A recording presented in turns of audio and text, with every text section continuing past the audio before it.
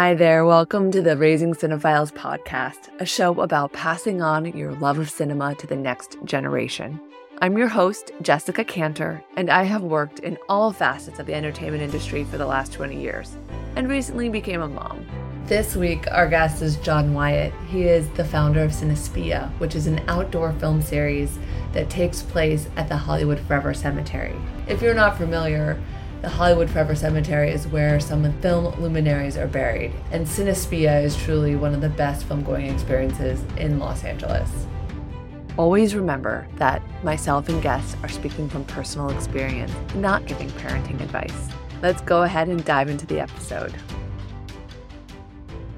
Hello and welcome back to the Raising Cinephiles podcast. This is your host, Jessica Cantor. I am here today with John Wyatt, the founder behind Cinespia, one of the most magical movie watching experiences in Los Angeles. And I am really excited to have you here today. Thank you for joining me. Thank you so much. So my first question, what is your first movie memory? My first movie memory actually is King Kong. And I was really scared and elated, but I remember being pretty scared, and I was pretty horrified and very emotional. How old do you think you were? Oh, geez. I must have been maybe 3, maybe. Because I do remember also seeing Winnie the Pooh shortly thereafter. And that was the experience I remember learning about being in a movie theater and sort of movie theater etiquette. King Kong, I just remember King Kong eating people and dinosaurs fighting, and I just remember King Kong very distinctly.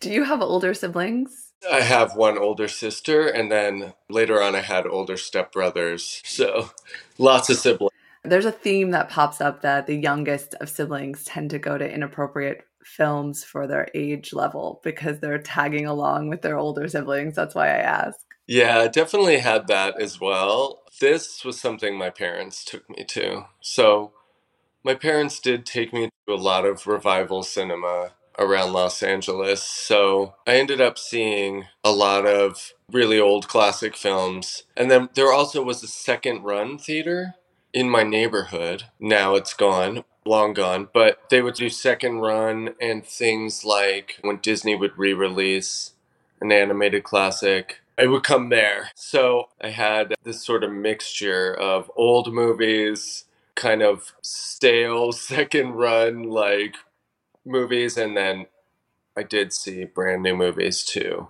and have a lot of very vivid memories of seeing things on opening weekend in Westwood Village. We weren't far from Westwood. A lot of movie theaters there when I was growing up, and my mom taught at UCLA for a while and lived in Westwood briefly, and so my parents, for some reason, liked Westwood a lot, and we'd see a lot of movies there.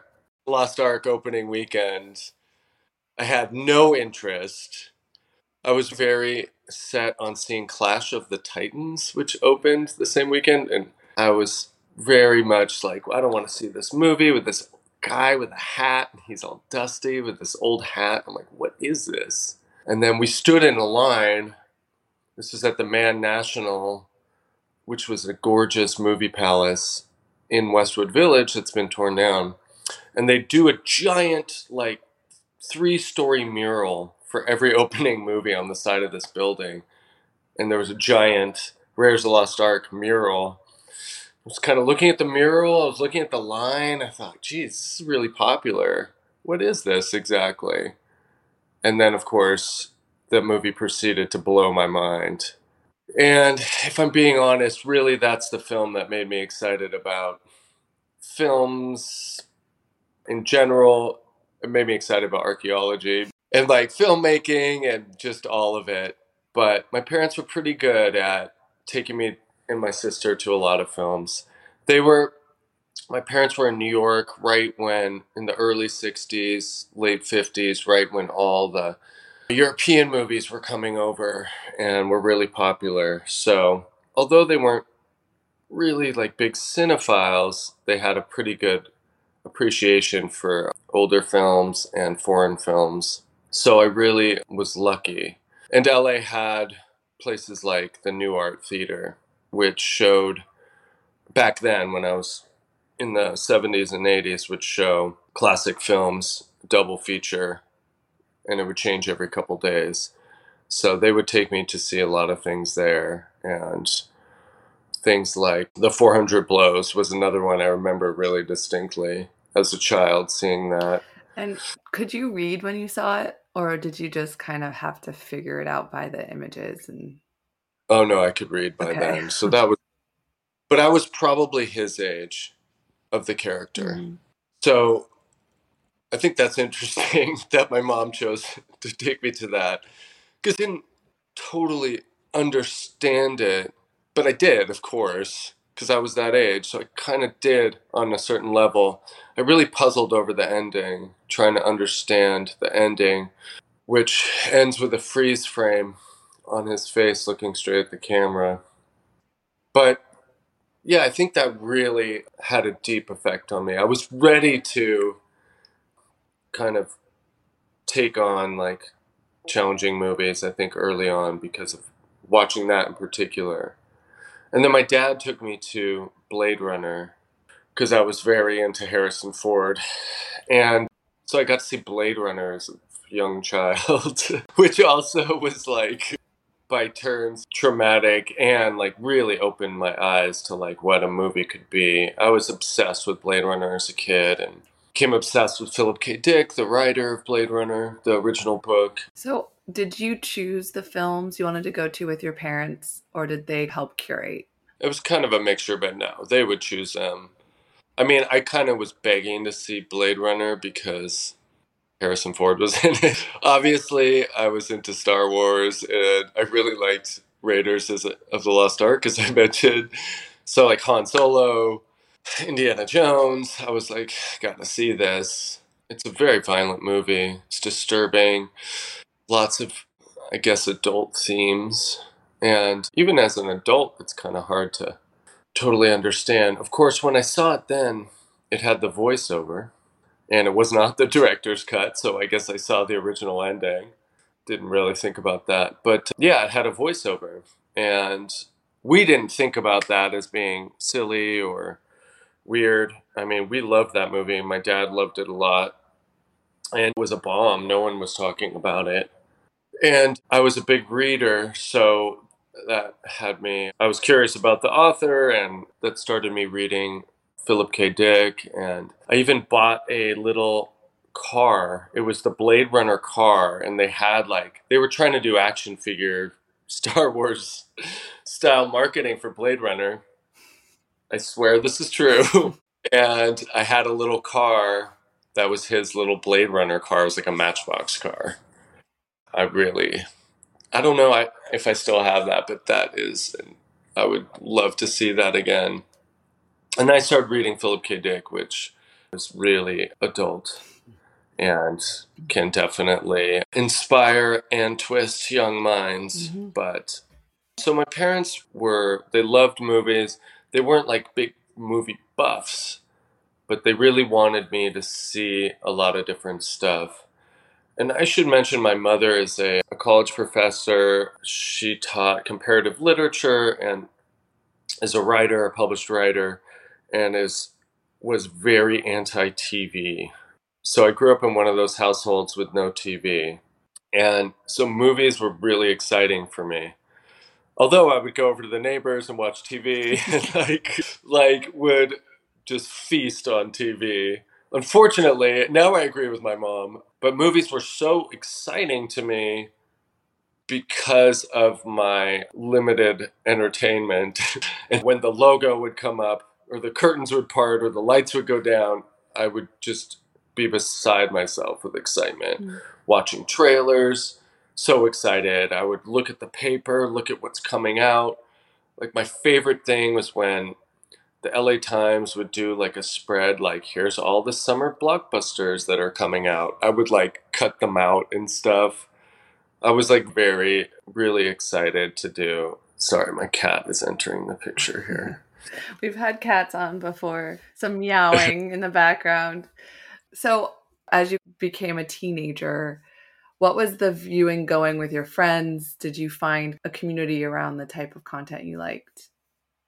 Yes, definitely me and my pals were big movie fanatics.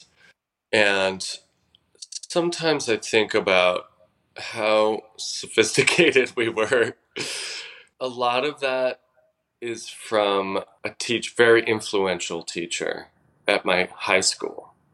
And I think as you do this podcast for years, this name will come up for you again. But the teacher's name was Jim Hosney, and he taught at Crossroads and also American Film Institute. And between those two institutions, he inspired generations of filmmakers, writers, actors. He was just one of those teachers who just resonates through a city, through a population. I mean, he's really enthusiastic person who would really push the boundaries of what young people should watch and how to analyze, how to look at a film, how to not just be carried away by it, but look at maybe some subtext or some underpinnings that could tell you a whole other story. And he showed us some really challenging things when we were 14, 15 years old. And me and my friends we started out as these like cinephiles and then got this, I would say, grad school education early on from this incredible teacher. And also taught a filmmaking class one year. We got to make our own films and stuff as well. But a lot of it was just watching classic films from Europe and the United States.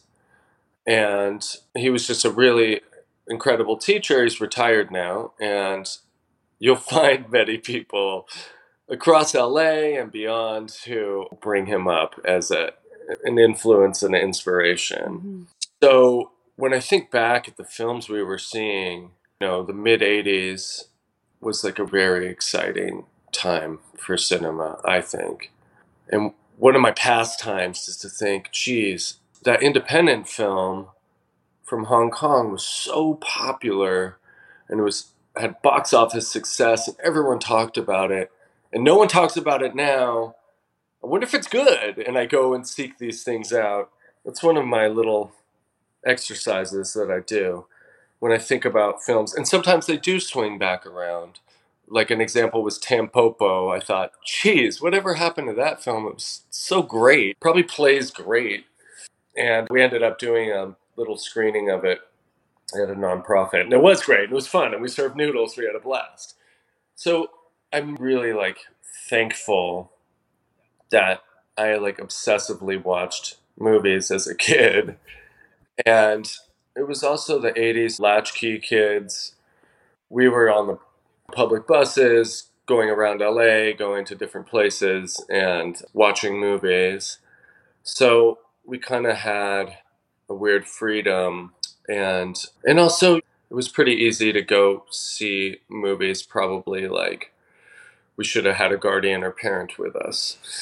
But so that happened too, but I distinctly remember seeing things like Manhunter with my friend who's now a filmmaker and a writer and makes a lot of TV and movies, and Manhunter really blew our minds. It was so sophisticated and smart, and we had no idea that we loved it. We were like, wow. We had no idea that the filmmaker, Michael Mann, would become one of the greatest filmmakers of his generation. We were just like, wow, that was cool. I kind of had all these great things coming together for me. My parents taking me to films, this incredible film teacher, just dozens and dozens of movie theaters everywhere, all over Los Angeles, playing new movies, old movies, and this kind of freedom of the late 70s, 80s, where kids could just where we were just on our own, basically, roaming the city. And those things all together just really formed my passion for showing films. Yeah. Just trying to share films with people, being like, have you seen this? You need to see this right now. Was there a moment that you can remember where you were like, I am definitely going to work in this industry? I was definitely one of those people, like, in quotes, all capitals, I was a teenage filmmaker, like Robert Rodriguez, Steven Spielberg. All these guys made little films as teenagers, and I was definitely obsessed and made some strange films and was really excited when I showed one to my class and like there was a surprise and everybody screamed. I was like, ooh, I could be into this. I was very into like the concept of like making films, and that changed for me over the years. And I went to film school at Bard College for a couple years, which was very focused on avant-garde film and what what our professors called non-narrative narrative, things like that. And so I went in a different direction. But that same feeling of getting everyone to cheer or scream, that's really, I think any film programmer will tell you, that's really the juice. That's what you want, because there's nothing more satisfying than something you find, let's say a comedy that you find really funny, playing it for a giant crowd, and all the jokes are landing and they're laughing and they're enjoying it, and they walk out of there fans of this film, going out and saying, everybody, you gotta check out this movie. That's like we live for. So it's a very similar feeling, I think.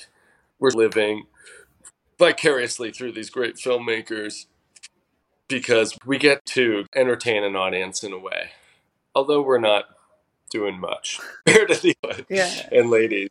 I loved hearing about when I worked for Sundance how the reason why they created the festival was that the labs were creating all this amazing work, but it didn't mean anything unless it found an audience.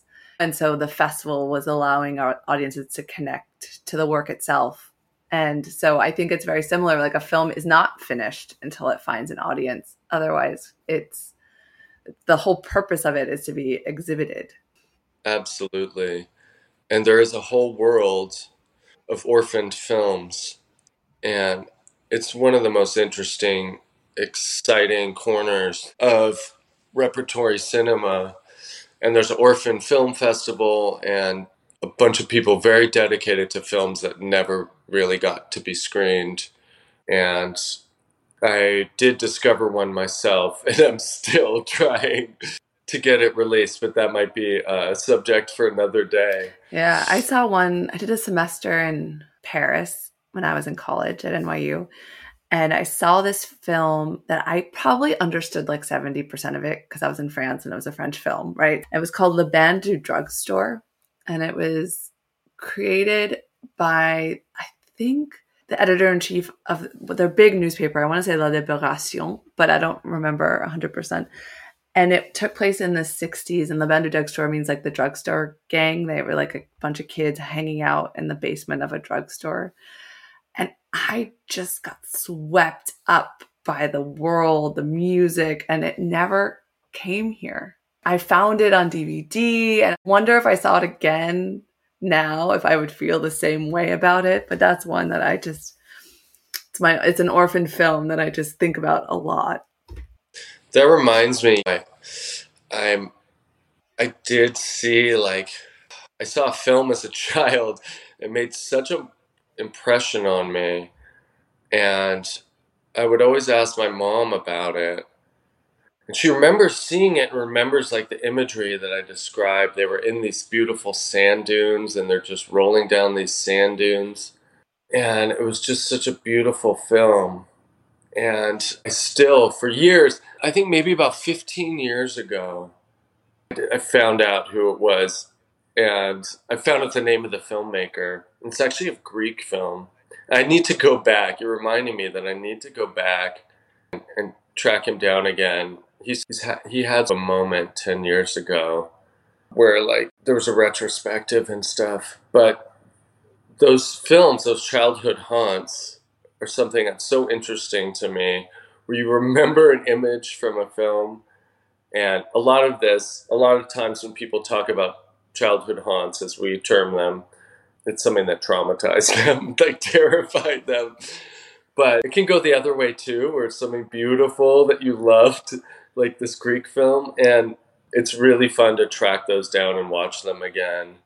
I had a film that like just totally traumatized me, and for years I thought it was that movie Zardoz, but actually once I was watching like a really bad exploitation 70s exploitation action film made in the Philippines. And then all of a sudden, there was the scene that traumatized me. I'm like, oh, I don't know how I saw that. Actually, Elvira was like big in the 80s, and Elvira would show like old, bad horror movies and stuff. Very traumatic. If you were up like past 11 or whatever it was, and Elvira came on, like my friend's parents, they were forbidden from watching it, and we would secretly watch it and like. I loved Elvira when I was a kid. And I don't remember how and when I saw her. She had her movies too. I remember her movies, and I think for a while I got her confused with the Addams Family. And then I saw the distinct difference between those two later in life. But she's really funny, and if you watch him now, her commentary is really funny, considering it was on television. And she's just a brilliant person.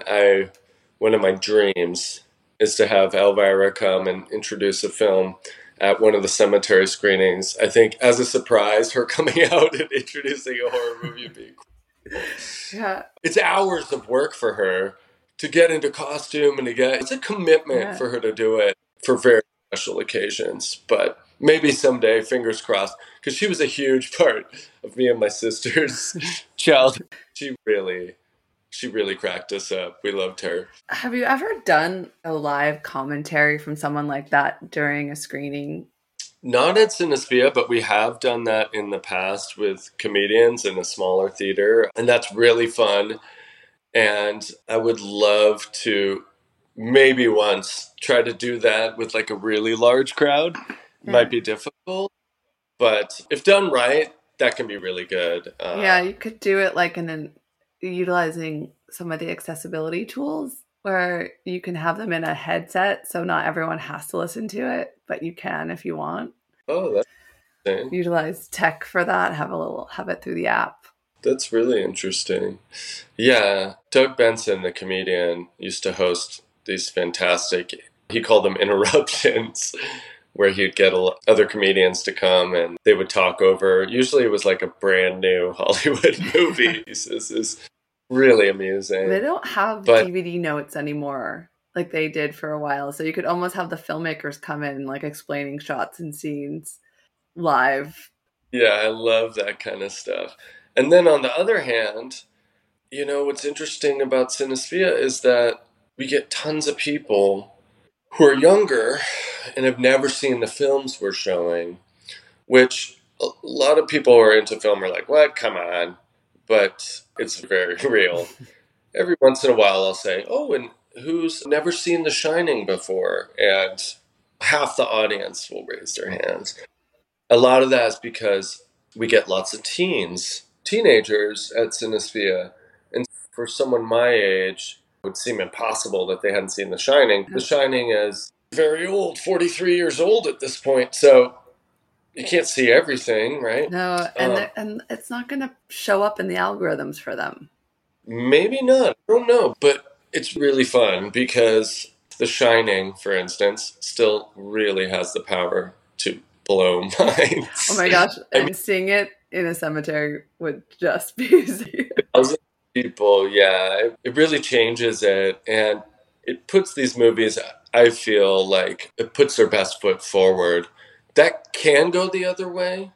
Something that, let's say, is dated now, especially something that's like what we would call unacceptable these days, like something that, some kind of slur or maybe like a comment or a character, like it's an audience these days will destroy that. Like, so, I've been hearing mixed about showing my son The Goonies. Oh, geez, what? Because it's like there's a man tied up in a basement in a way that's really not acceptable. Like, I hope that's not the case. And the gender roles in that, Like, I haven't rewatched it in a lot of years, and I haven't thought about it through any of those lenses, but I speak to a lot of parents of different age children, and I've heard twice now that there needs to be a discussion around that film when you show it to your kids. Wow. Which, I mean, I still have very fond thoughts of the Goonies from when I was a kid. That film was... There is held captive. Yeah. Anyways, I agree. I need to watch it again and look at it in that light because it's been a while, but it's very interesting. Yeah. Yeah. I'd have to watch it to see it for myself. But you do have to look at these things through today's lens, not just because of that, I feel like, but because audiences are smart. When I do show an older film, it's really got to be something that moves along quick, that grabs its audience, that's intelligent, that's modern in any age. Great filmmakers and great filmmaking, great films, they all have that. Mm-hmm. It's pretty easy to avoid a lot of things that don't play well these days. What's difficult is if there's like a scene or a character, it can ruin a whole film. And so generally these days we just don't show that film because it's distracting. For instance, say Breakfast at Tiffany's has this horrible racist character. Yeah. It's just... When I was in Paris, it was a while ago, they would screen Breakfast at Tiffany's every Sunday at this one little theater, which I couldn't tell you where it was in Paris. And I remember just wanting to hear English, just sit in the theater, and like I was feeling a little overwhelmed. And it was a lot of grandfathers and their kids taking them to see Breakfast at Tiffany's. And the cinephile culture in Paris is supreme. And I remember thinking, wow, why doesn't this happen in America? I mean, now it wouldn't happen because of the things that you're saying, but like having an older generation bring their youngest family members to these classic films that meant so much to them. I feel like that happens a lot at Cinespia, I'm happy to say. Meaning people bringing kids, the younger generation. I recently ran into this couple and they said, oh, we had our first date at Cinespia. I'm like, hey, that's great. And they said, now we're married. I'm like, that's incredible. And then they said, here's our 12-year-old daughter. Now she comes to Cinespia and watches movies. I was just like blown away. And that makes me feel like, oh, suddenly this is worth all the work. If someone is really going to be watching a classic film for the first time with us, you know, the thought that maybe the first time they watch The Wizard of Oz, it's going to be a memory that they'll remember the rest of their life. I was outdoors, I was under the stars, there's all these people. Yeah. I haven't shown my son his first film yet. And I've shown him some stuff on television, but I don't really believe that was a cinema experience. I'm really saving that whole experience to take him to I want it to feel like an event that he learns the culture of having to sit through and watch a movie. And he definitely can't do that yet. He's still at the age of running around. And he wouldn't sit on a picnic blanket right now. I'd have to strap him in. I'm trying to, when I think about those experiences and what films to show him, and I know there are a few places that have come up on the podcast, and Cinespia has been one of them. It's their Vidiots and the New Beverly so far are the three that have come up of like to give a really special experience. But there are so many movies I can't wait to take him to that I want to introduce him to as he gets older. So I keep like wanting to make sure we're promoting and savoring these amazing institutions that are creating these just experiences for our kids, because you know that I think when I was a teenager, and it sounds like you were as well, we were able to go with our friends to the movies as a social experience, and there isn't that much of that, and the programming from mainstream movies is not geared towards kids really. I mean, Barbie's showing us something different. That there's an audience for family film. Yeah, I think parents will always be forever thankful for great movies for kids that have great things for adults in them too. And I mean, how precious are those films that can entertain children, entertain adults, and last for generations? We should really cherish those because they're few and far between. I mean, there's plenty of films that would entertain kids and drive adults insane.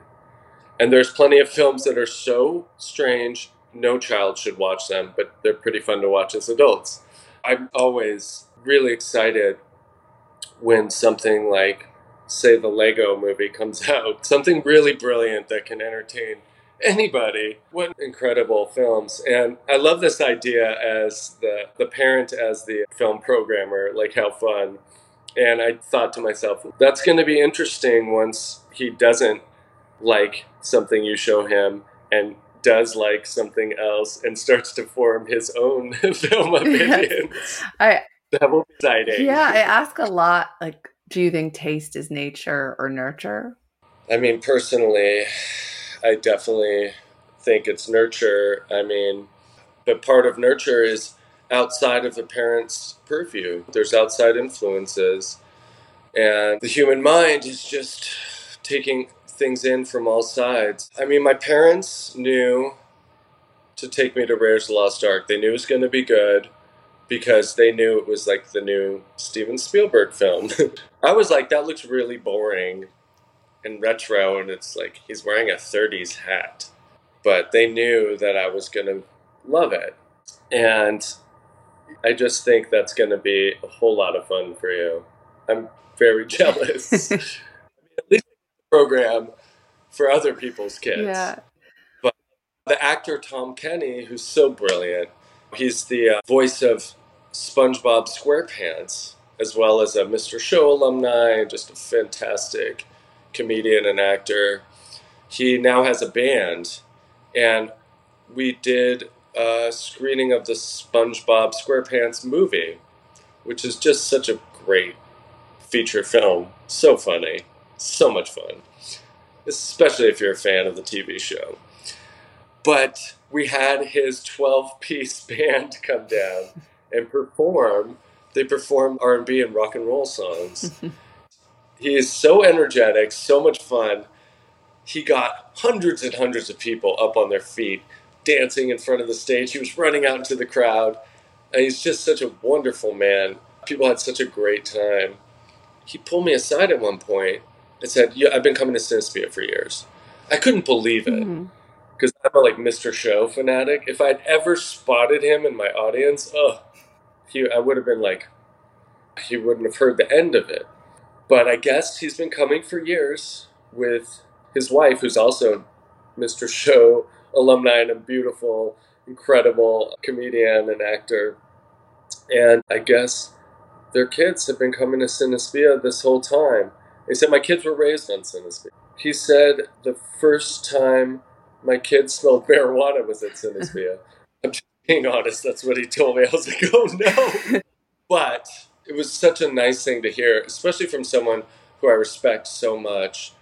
And I'm just so glad that I could at least give one night where parents know they could bring their kids, everything's going to be taken care of, everyone's going to be entertained, just that I could handle one night for them, set one thing up for them. I just love that so much. I mean, and this is just such great feedback for me. Yeah. And I should note that for parents, it is maybe more like a concert than like a regular movie theater going experience. So, for instance, there's a beer and wine bar, and there's since it's outdoors, there's like a smoking section. That's just like a little heads up for everybody in case that doesn't work for them. And then there's lots and lots of people. So we get 4,000 people a show. Not everyone loves crowds of that size as well. But I feel like a lot of kids then go to Cinespia as teenagers. It's a safe thing for them to do. Their parents can send them off, and that's hours they're going to be doing a picnic, jumping in our photo booth, listening to the DJ, eating food with their friends, having a little meal. It's just a whole night, a whole experience. And it's something that's easy for them to do once they're independent enough to go out on their own. Yeah. Can you ever do movies before the sun goes down? Does your screen handle it?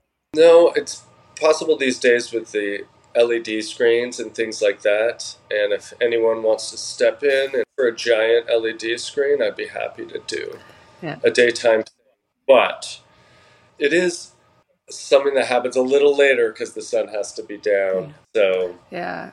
The only reason why I ask is because the younger kids have earlier bedtimes, but it would be definitely really fun to do like once a year my first movie screening and just like have all the kids of LA come out and see their first movie with their peers and program something that's appropriate for like a 3-year-old. Ooh, really good idea. I'm loving that idea. Yeah. Big is Because that's like, doable. It's a great idea. I think would be super fun, even for the 3 to 5, because different parents have different rules about cinema. But I feel like something like that could be really fun. I have been saying this a few times. I may do the Red Balloon for his second birthday. I think Day at Vidiot as a first movie, but it's a short, so it cannot be a first feature. Absolutely part of my childhood. I saw it at the library. Because back in the day, libraries would rent 16 millimeter films and like roll them. And one of those library prints of the Red Balloon here at my house. Probably haven't seen it in 20 years too, even though I have this print, but what a great film. But I don't know if they still do little film screenings at all, but being able to go to a free screening of films, I thought just so accessible to be able to go to your neighborhood library, you know? Yeah, I don't know. I didn't move here until I was older. I grew up in New York City, and I do know, like, I used to go watch old performance films at the Lincoln Center Library when I was in high school, which is very different. They're not cinema as much as just recorded stage. So I'd watch my idol classic Valentine ballerinas dancing on stage and would be able to spend a lot of time with all sorts of cinema there. I'm pretty sure that still exists. I don't know about their cinemas. Interesting. Well, probably some of your listeners are screaming like, well, it's all streaming now, so why do you have to... But obviously in all of it, curation is now the most important thing. I feel like I need someone to be setting these up for them, to be planning them, and it's way too overwhelming to try to scroll through and find something. Taking kids out for the social experience as well, and as I mentioned, is when I learned that you cannot talk with an outside voice or any voice in a movie theater. You can't run here and there. I learned the hard way. I got shushed sometimes. But how important my movie theater etiquette has been perfect ever since. It's that experience of sharing something, everyone laughing together, everyone maybe gasping or screaming. I think it's just so, so important. And it's developmentally important. It's important socially for us and becoming adults. And later on, it's something that is important for our well-being, I think. And so I think going to theaters in real life, children's days, cartoon mornings at New Beverly to make it very easy for parents. All right, I'm going to ask you my last question. What is the movie I should show my son, and it can be at any age, for him to fall in love with cinema? Such a tough question. Growing up now, I want to answer this so well, and it was a tough one.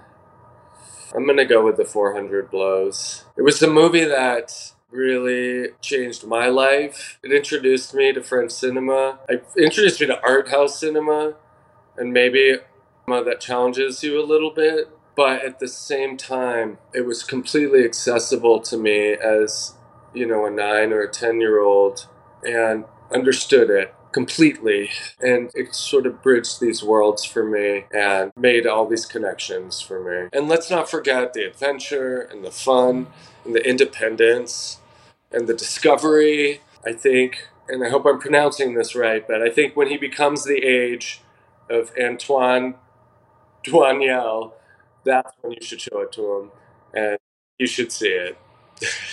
Yeah. John, thank you so much for joining me on the podcast. This is so great, and I'm so excited for your voyage as a programmer to your son. Good luck. If you enjoyed the conversation, please don't forget to like and subscribe. New episodes release every Wednesday. And leave a comment and let me know which movie you think I should show my son. Until next time, take care.